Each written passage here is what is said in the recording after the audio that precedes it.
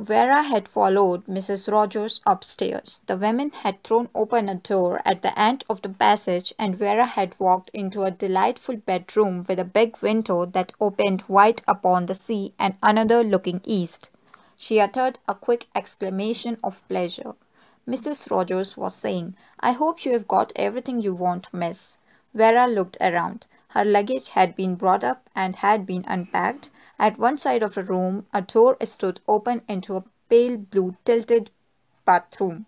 She said quickly, "Yes, everything, I think. You'll ring the bell if you want anything, miss." Mrs. Rogers had a flat, monotonous voice. Vera looked at her curiously. What a white, bloodless ghost of a woman. Very respectable looking, with her hair dragged back from her face and her black dress.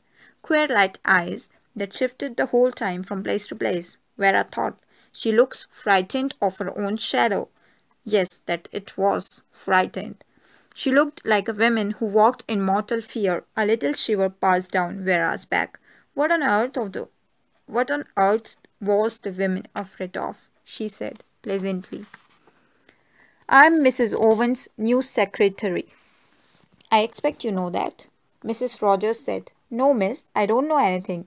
Just a list of ladies and gentlemen and what rooms they were to have." Vera said, "Mrs. Owen didn't mention me?" Mrs. Rogers' eyelashes flickered. "I haven't seen Mrs. Owen, not yet. We only came here 2 days ago." "Extraordinary people, these Owens," thought Vera. Aloud, she said, "What staff is there?" "Just me and Rogers, miss." Vera frowned. 8 people in the house, 10 with the host and hostess, and only one married couple to do for them. Mrs. Rogers said, "I'm a good cook, and Rogers is handy about the house. I didn't know, of course, that there was to be such a large party." Vera said, "But you can manage." "Oh, yes, miss, I can manage. If there's to be larger parties, often perhaps Mrs. Owen could get extra help in." Vera said, "I expect so." Mrs. Rogers turned to go. Her feet moved noiselessly over the ground. She drifted from the room like a shadow. Vera went over to the window and sat down on the window seat. She was faintly disturbed. Everything, somehow, was a little queer. The absence of the Owens, the pale, ghost like Mrs. Rogers, and the guests. Yes, the guests were queer too. An oddly assorted party. Vera thought, "I wish I'd seen the Owens. I wish I knew what they were like." She got up and walked restlessly about the room. A perfect bedroom, decorated throughout in the modern style. Off-white rugs on the gleaming parquet floor, faintly tinted walls, a long mirror surrounded by lights, a mantelpiece bare of ornaments save for an enormous block of white marble shaped like a bear, a piece of modern sculpture in which was inset a clock. Over it, in a gleaming chromium frame, was a big square of parchment, a poem. She stood in front of the fireplace and read it. It was the old nursery rhyme that she remembered from her childhood days.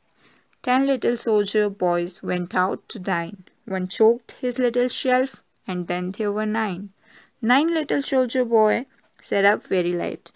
One overslept himself, and then there were 8. 8 little soldier boys traveling in Devon. One said he'd stay there, and there were 7.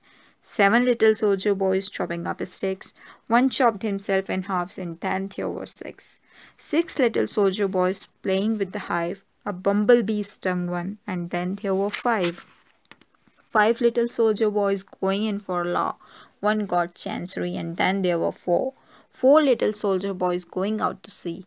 A red herring swallowed one, and then there were 3. 3 little soldier boys walking in the zoo. A big bear hugged one, and then there were 2. 2 little soldier boys sitting in the sun. One got frizzled up, and then there was 1. 1 little soldier boy left all alone. He went and hanged himself, and then there were none. Vera smiled. Of course, this was Soldier Island. She went and sat again by the window looking out to the sea. How big the sea was! From here there was no land to be seen anywhere, just a vast expanse of blue water rippling in the evening sun. The sea, so peaceful today, sometimes so cruel. The sea that dragged you down to its depths. Drowned, found, drowned, drowned at sea. Drowned, drowned, drowned. No, she wouldn't remember. She would not think of it. All that was over.